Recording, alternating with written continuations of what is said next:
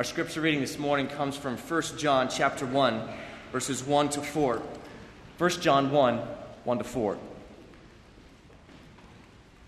That which was from the beginning, which we have heard, which we have seen with our eyes, which we looked upon and have touched with our hands concerning the word of life. The life was made manifest, and we have seen it, and testify to it, and proclaim to you the eternal life, which was with the Father, and was made manifest to us. That which we have seen and heard we proclaim also to you, so that you too may have fellowship with us. And indeed our fellowship is with the Father, and with his Son, Jesus Christ. And we are writing these things so that our joy may be complete. This is God's word. Amen. You may be seated.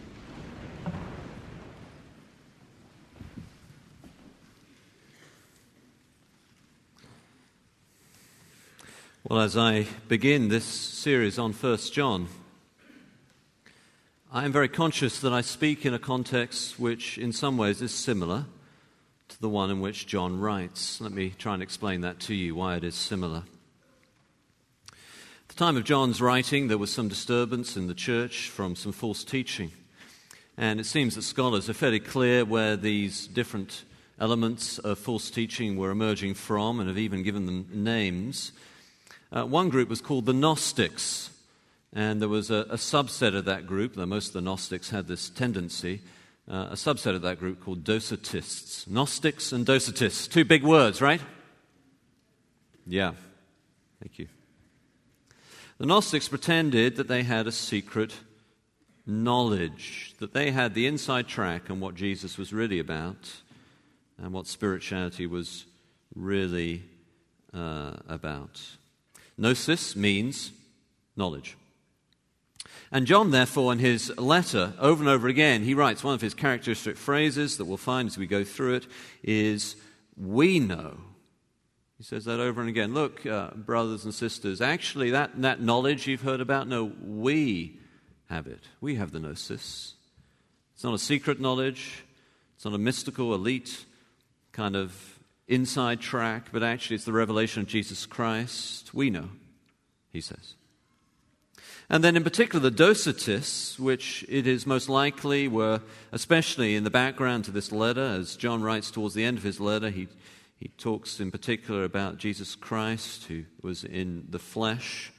The Docetists, dokeo, Greek means I seem, and the Docetists were people who said that the idea that Jesus was God, well, but he only seemed to have human flesh. This, of course, comes from various Greek myths that are in the backdrop to this, where there are ideas of gods who came down and sort of pretended to be humans. And what they're saying is, well, Jesus' incarnation was something like that. He only seemed to be human. And so John emphasizes that, no, Jesus was truly God and truly human as well. Now, I said at the beginning that our context is somewhat similar, and of course those words, Gnostics and Docetists, are very ancient, and we don't have anything quite like that around today, but it is similar in various ways. So, for instance, today people don't claim so much that Jesus only seemed to be human, they claim that he only seemed to be God. In a sense, it's the direct opposite. And in terms of Gnostics, people today do not so much claim a sort of secret inside track in that way. But today there are many claims to knowledge. Science, of course, is a claim to knowledge with the empirical method. This has produced many great benefits to our society. But there is a form of naturalistic scientism that claims that it only has knowledge. The scientism, if you like, and that claims that any kind of supernatural reality is ruled out of court by the test tube. Gnostics of a different kind, perhaps. It seems to me that either way the answer is found in 1 John, whether about spirituality of a different kind or any sort of knowledge of a different kind. Put in theological terms, he is saying that the Jesus of history, the real Jesus, the one that historians try and reach towards as they analyze the various texts, the Jesus of history is the same Jesus as the Bible. In fact, this is how you find out about the Jesus of history. That's a big claim, and one which he introduced for us in our passage this morning about biblical revelation in two ways: content and consequences. Those are the 2 points under the theme of biblical revelation: content and consequences. First, content. This is the first half of the passage, down to the beginning of verse 3. And John explains 2 elements of the content of this biblical revelation that's really in the Bible. And you can really find out about Jesus through this. 2 ways, he says. 1, it is centered on a real historical event. Now, when we were talking about this just the other week with some of the pastors as we're beginning this series, we were saying to ourselves, we could not emphasize more strongly this point. Christianity is not just a series of ideas. Christianity is not just a moral code. No. Christianity is a claim about an historical event. And so John says this is someone that he saw, he heard, he looked at and touched. He touched. It's an event. Not just a series of moral ideas, it's an event, something that happened. As surely as Abraham Lincoln lived and Thomas Jefferson, so did Jesus. And if you'd been around at the same time, you could have seen God. Perhaps you've heard one of the most famous arguments for the truth of Christianity, one I've used myself many times. It comes from C.S. Lewis. The argument is that Jesus, you have to decide, there's a trilemma. Not a dilemma, a trilemma. There are 3 options: mad, bad, or God, you see. And so because of what Jesus said about himself, he claimed to be God. You cannot just say that he's a good teacher or a good man. You have to say he's either insane, evil, or he is who he said he was. It's an excellent argument. I've used it many times. But the difficulty these days is because of historical criticism of the Bible from 19th century German roots and the Enlightenment that are now being popularized through the various media arms that popularized some of these ideas. Because of that, it's been more widely known. And so when you talk to someone about that trilemma, Jesus, mad, bad, or God, the alternative that is often in their heads is, well, what about another alternative? Maybe he's just fiction. Maybe your idea about what Jesus said and what he did is just made up by various people at the time, and we really have very little idea of the Jesus of history. And this is why John is writing like this. The first 3.5 verses, John says, I count 10 times that he saw or touched or heard this person called Jesus. And we actually have some extra biblical information that helps us give a sense of how real this is. It's most likely that John was writing this letter from Ephesus, that city. That's the view of Irenaeus, who was mentored by Polycarp, who was mentored by John the Apostle himself. Grandfather generation. And so John's claim is he saw and touched the word of life, the eternal, that which came from the Father. And he's saying any kind of spiritual desire you have this morning to touch the heavens, that which was from the beginning, I touched, he says. I tried this morning to give a couple of illustrations for this. Let me try again and see if they hit home. I read in the newspaper about a World War II veteran who died recently. He had a heart attack. He died at the age of 94. And it was discovered when they cremated him, his family were handed a bag of pieces of shrapnel, 6-ounce bag. He said to them that he had a bullet in his knee. They didn't realize it was 2 big handfuls of bolts, nails, and metal. Sort of makes real, doesn't it, the story of this man who'd been blown up, as it were, and had to crawl 2 miles through on enemy-occupied territory to safety. It makes it real, doesn't it? When you're handed a couple of handfuls of metal and bolts and nails, you touch it. One of the great heroes of this church from a previous generation, Evan Welsh, just beneath this room, there's a hall that's named after his honor, a great man. I've talked to many people who knew him personally. I never knew him personally. Perhaps you never met him, perhaps you did, but maybe after church you go up to someone and say, look, I've noticed there's a hall in the basement called Welsh Hall. Why is that? Is it because you like Welsh people, you know? And they say, well, no, there was this man, this godly man called Evan Welsh. And you say to him, well, did he really exist? I say, well, yeah, I shook his hand. I knew him. That's what John is saying. He's saying it is irrational for these early Christians to doubt the witness that he brings to that which was from the beginning, the word of life, as it would be to doubt that man, talking about Evan Welsh, or the witness of the handful of nails to the shrapnel bomb of World War II. Now, of course, this is an ancient text, you're saying in your head, and that is true. But when you analyze the textual witness and the historical train, we have so much more textual witness to this than many other texts, like Julius Caesar's invasion of Britain, for instance, which you may say should happen again sometime soon, maybe. John has no agenda. You say, maybe he's just writing this because he wants to get money out of these people. No, he's an old man when he writes, Irenaeus tells us. He has no agenda. He has nothing to gain by writing this way. He's simply telling them what he touched.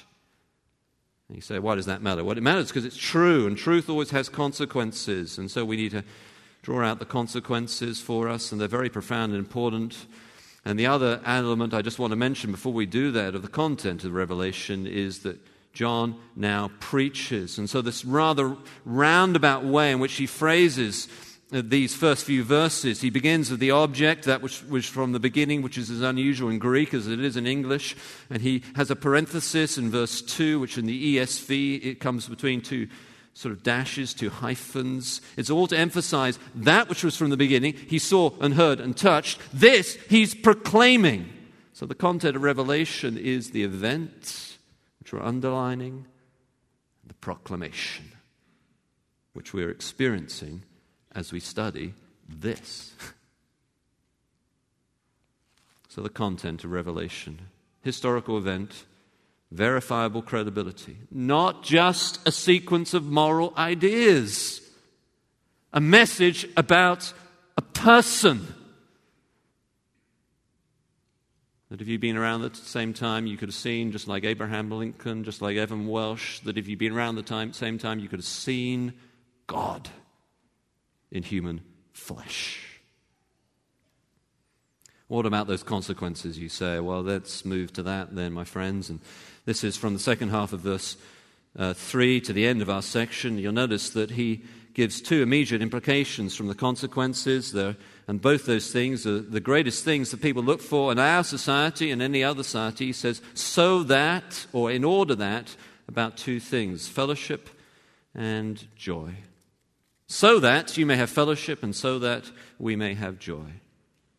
Well, let's begin with fellowship, shall we? The fellowship that is the consequence here is far beyond any mere tolerance. The title for this series is Beyond Tolerance. It's because one of the great themes of John's letter is love and truth. And our society champions tolerance, and for many good reasons. Tolerance itself was built upon the work of John Locke, the great philosopher, and Roger Williams, the New England pastor, as a Protestant attempt to create a society without wars about religion. It has had wonderful fruit in many ways. A Protestant attempt to create a society without wars about religion, built upon biblical convictions. And when people criticize publicly Christian truth, what they're doing is they're doing it because they have the freedom that a biblical revelation contextualized in a particular historical society has given them. You try to make the same criticisms of religion about Islam in a Muslim country. You just can't do that. And so it has wonderful fruits, but by some strange paradox, some strange illegitimate generation, this tolerance has become relativistic tolerance, the child of postmodernism.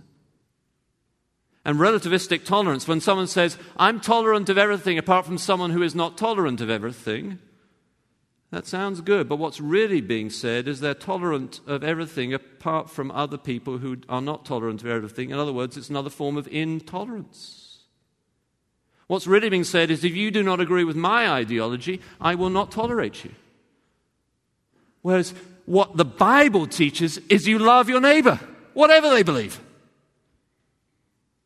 It's beyond tolerance. It's a higher calling.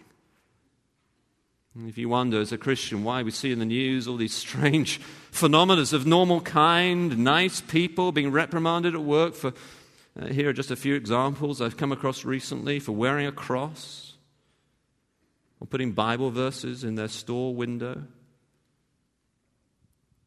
calling the Church of Scientology a cult, free speech.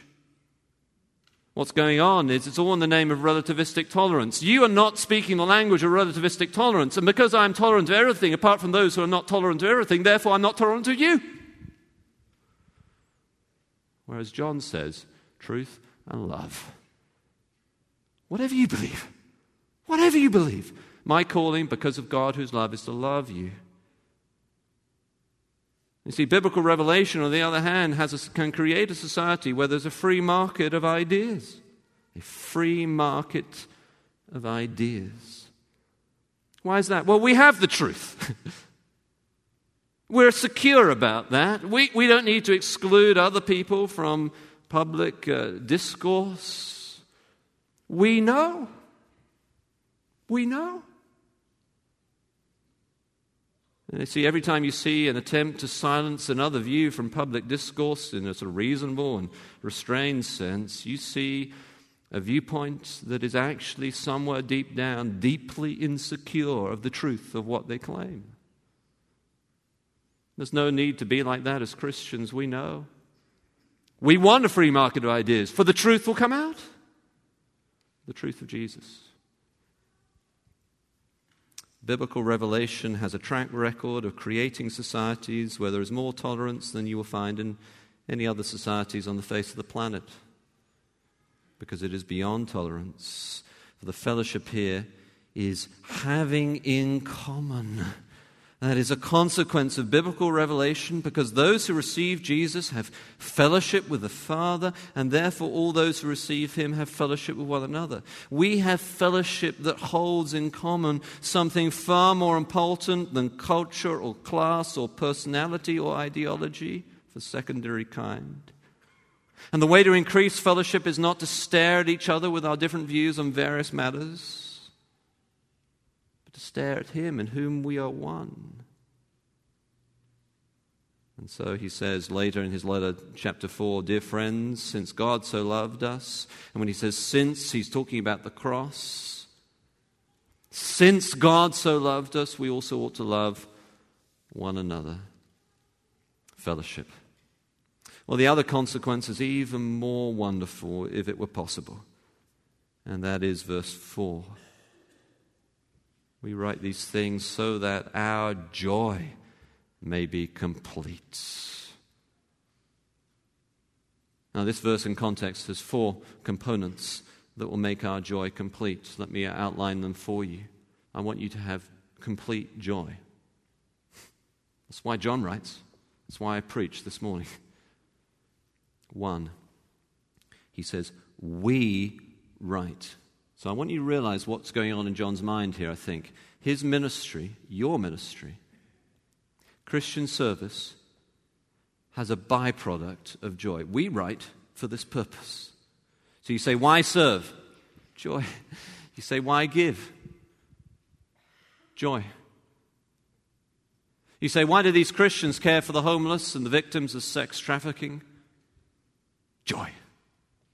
Now, joy is not the gospel. It's not the final end goal. God is the final end goal. Loving God with all our heart, soul, mind, and strength, and therefore loving each other. That's the goal. But joy is, let me put it like this, an announced, he announces it here, an announced intended, he writes this is why he's doing it, an announced intended byproduct.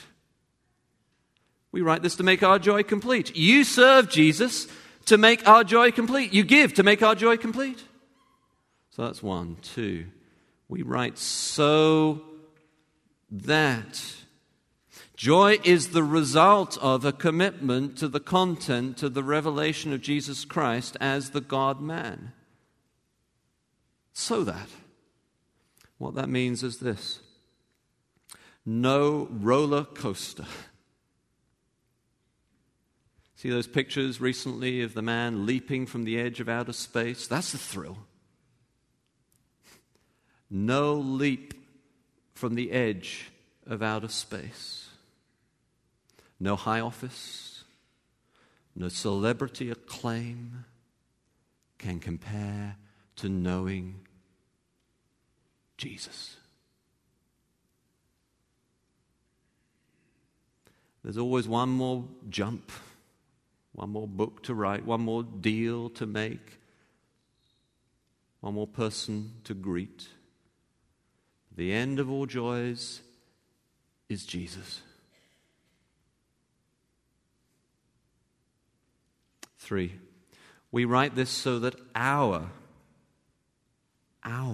joy may be complete. And it's an unusual phrase here. There's some textual variation, probably because it is an unusual phrase, and probably the version that you have in front of you is the most likely to be accurate because it seems unusual, and by rule of textual criticism, therefore it is most likely to be the right one. It is our, text which could be your, as I say, most likely to be our, because it comes out of fellowship with God and each other, not just there, but his as well, our.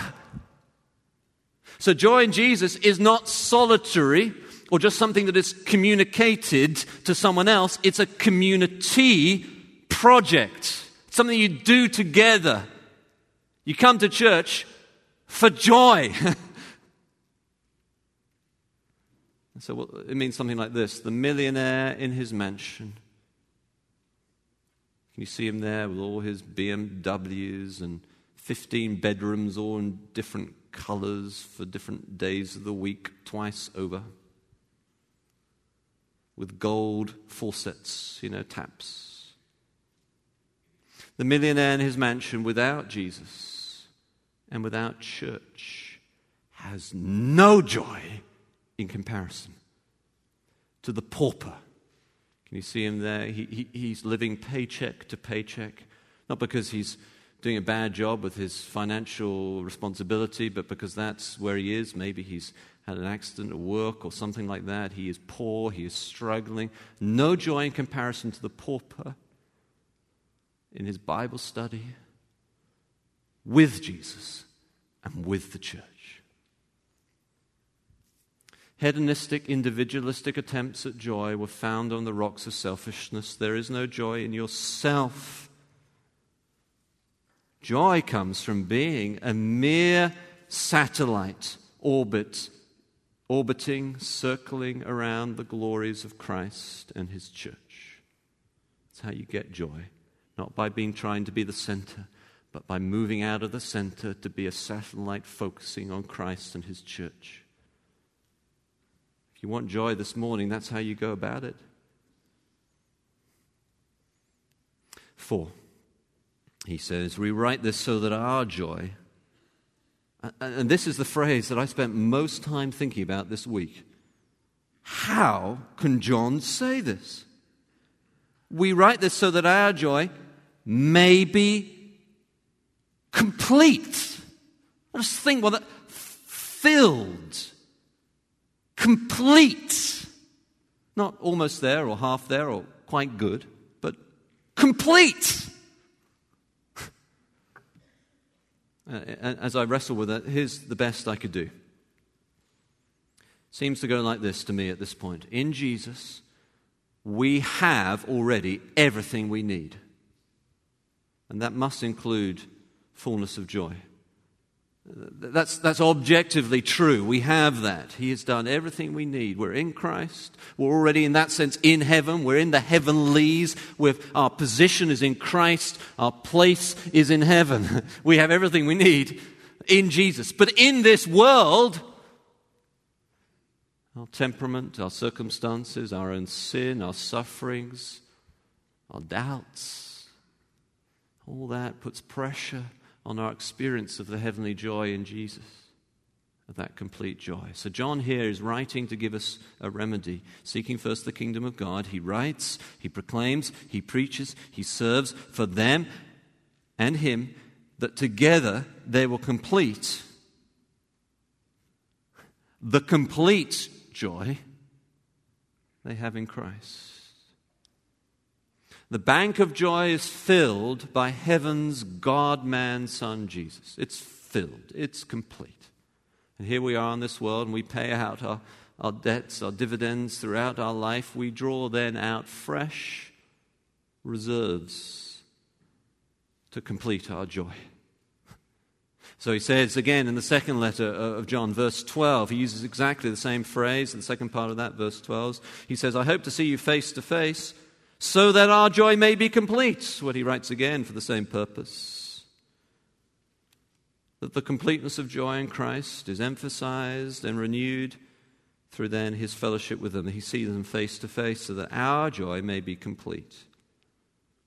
And actually I think, and I did some study on that this week, that actually here, of course, the Greek for joy is chara, and it's etymologically related to the Greek word for grace, charis.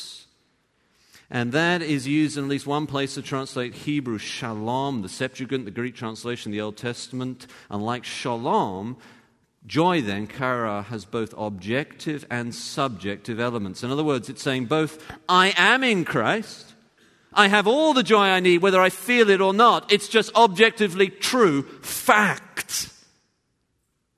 But also subjective elements in the word itself. And in context, that seems for sure what John is saying in 1 John and then 2 John. That he is writing so that in their and his experience, the objective, complete joy they have already may be subjectively furthered and completed, even in the midst of the context with this false teaching that's going on around. And so he's talking about Jesus, fully God and fully man, not only seeming to be. I say, how do I know that for sure? Because the content of biblical revelation is a credible historical event, not just a series of ideas. And compelling biblical proclamation from the Word. The Word lives. The word of life, Jesus himself, by his Spirit, as it is proclaimed, as it is written, lives. That's how you know. Event and proclamation, the content of biblical revelation, and then the consequences. Wow! Consequences of such compelling content, a credible event and proclamation, fellowship beyond mere tolerance, love for your neighbor, whatever they believe. Creating a society where such tolerance is possible, as has happened and as needs to keep on happening. Fellowship. Love in the church, beyond personality and preference. And then joy. Just a mere momentary fleeting experience, however good it is. Oh, that was good. I love that. I love that moment. I love that song. I love that talk. I love that relationship. Now it's gone. No, here you have complete joy in Jesus objectively. And now, because of the content of Revelation, if you join that with your faith, if you believe that, if you repent of your sins and trust that, there is on offer to make our joy complete, the renewal of that joy through the content of biblical revelation, the fellowship to complete in our experience the already completed joy that is an offer through the gospel. The word of life. John's word counters all the individualistic scientism of our day with the content, all the spiritual search for meaning experience of our day with the consequences of biblical revelation. Let's pray together.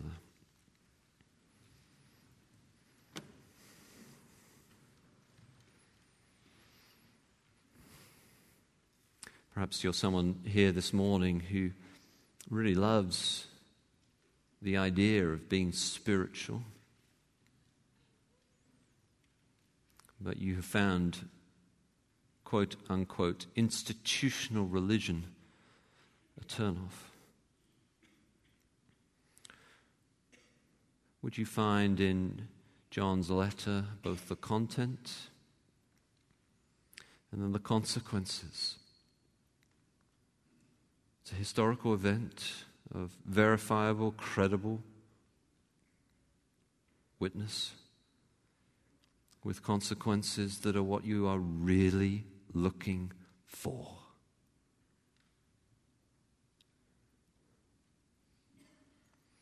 Perhaps you're someone here who loves Jesus with all your heart, and yet you're on a deep valley. Would you draw from heaven's bank the complete joy that's on offer?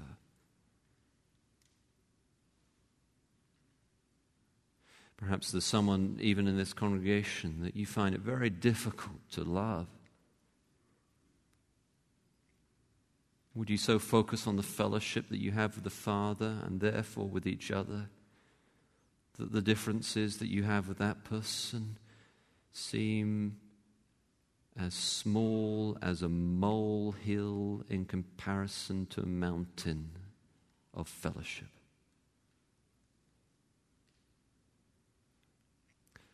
Father, I pray that you would renew our fellowship and our joy this morning by the content of the word of life, biblical revelation. In Jesus' name, amen.